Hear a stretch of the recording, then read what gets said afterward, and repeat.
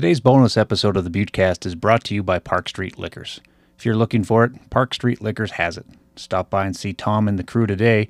They can assist with your corporate event or wedding by helping create and plan your wine and spirits menu. They can also point you to the finest whiskeys, regional spirits, or the latest RTDs. Park Street Liquors. Call 406-782-6278 or stop by at 133 West Park Street. Make your story legendary. Now, let's get this thing started. Welcome to the Buttecast with Bill Foley. It's a podcast about the greatest city in the world, Butte, America. Amen. Let's meet the people and characters who make Butte the richest hill on earth. Woo-hoo! Now, here's my dad, Bill Foley. Proud to be from Butte, America, USA.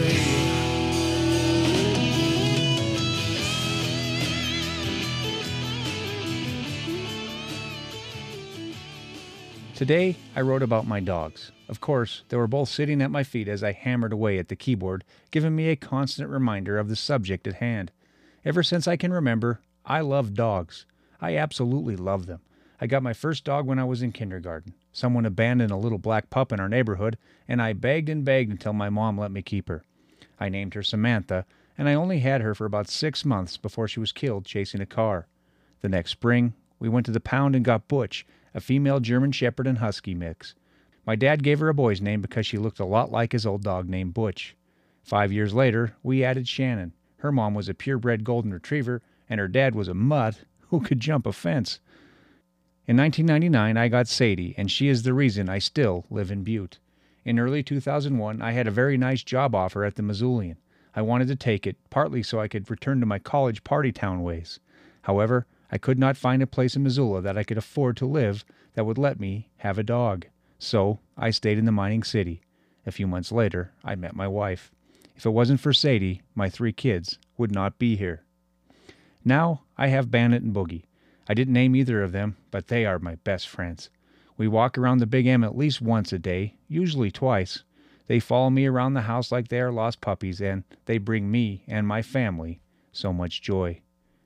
Every dog story is a sad one eventually. This one, though, is not one of those just yet. When it came time to write a column, I looked at my dogs and figured they were as good as any subject matter I could come up with. So, today's column is about my dogs. You can read it for yourself at buttecast.com. Proud to be from Butte, America, USA.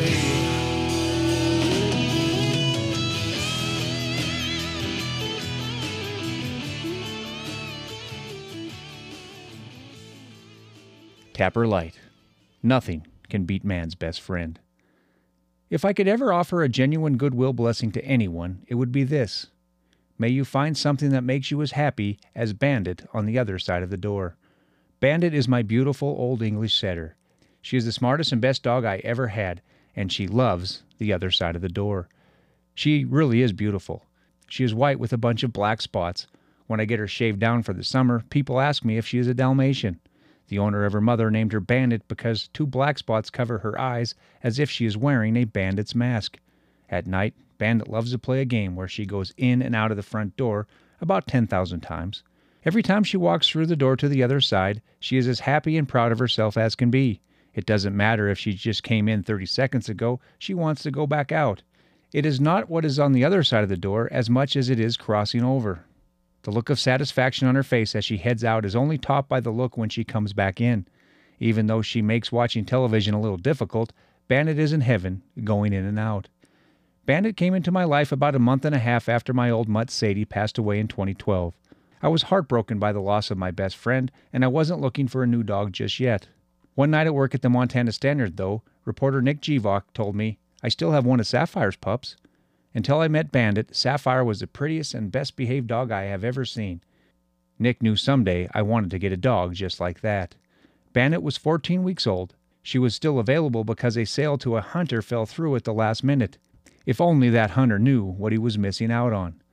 On May 5th, 2012, Nick brought Bandit to me before I left work at the paper.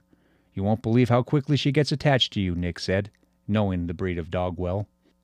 I told my kids to stay up late because I had a surprise for them. My daughters, then 9 and 2, loved her right away. My son, who was 4, was mad because he assumed I was bringing him a toy. Bandit was definitely not a toy, but she ate a bunch of them. She ate toys, shoes, power cords, bowls, spatulas, and anything else she could fit in her mouth. During our honeymoon 8 years earlier, my wife and I traveled all over Las Vegas so Kim could find a specific pair of Harley-Davidson sandals. We finally found them at a small shop in the airport. Bandit ate those sandals. She left them in shreds, and Kim has never been able to find a similar pair. I talked Kim out of killing Bandit that morning, but by then we both decided she was the last puppy we would ever have. While she was always awesome to be around, you had to keep an eye on her at all times. She was more work than a baby. After a few months, though, Bandit became the absolute perfect dog. She was the dog I had always wanted. Bandit was the best running partner before my body broke down. She would go with me all the time, jumping in and out of Silverbow Creek as I ran along the trail near Rocker. If I ran 7 miles, Bandit ran at least 21, and she was always looking to go again. Bandit doesn't have a mean bone in her body. She would literally never hurt a fly. One time she accidentally caught a bird, and I really think she felt guilty about it. Sure, she will bark at people on the other side of the fence, but she will just try to lick their face if they open the gate.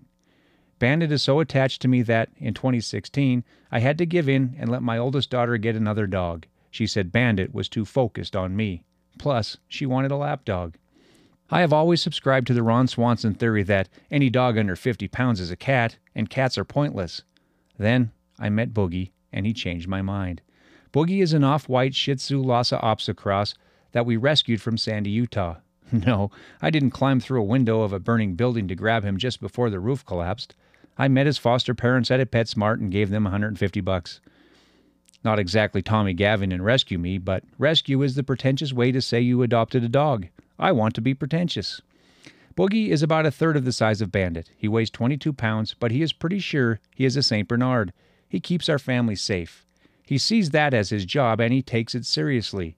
He is so serious about it that he doesn't like anybody but the 5 people in our immediate family. Thanks to Boogie, our house is safe from axe murderers, burglars, and little girls on their bikes. He controls Bandit too, often chasing her to her bed so he can have my lap all to himself.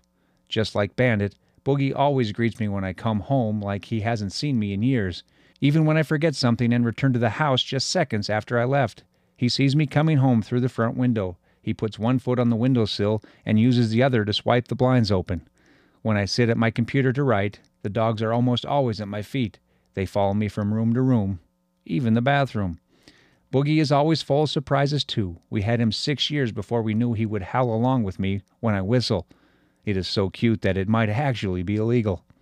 Like with Bandit, Boogie is always there to join me no matter what I do. I can go for a long hike, watch football, or sleep all day, and I can always count on my best pals to join me with unbridled enthusiasm. That is why they call them man's best friend. The cruel thing about dogs is they don't live very long, and every story, movie, or song about a dog is a sad one in the end.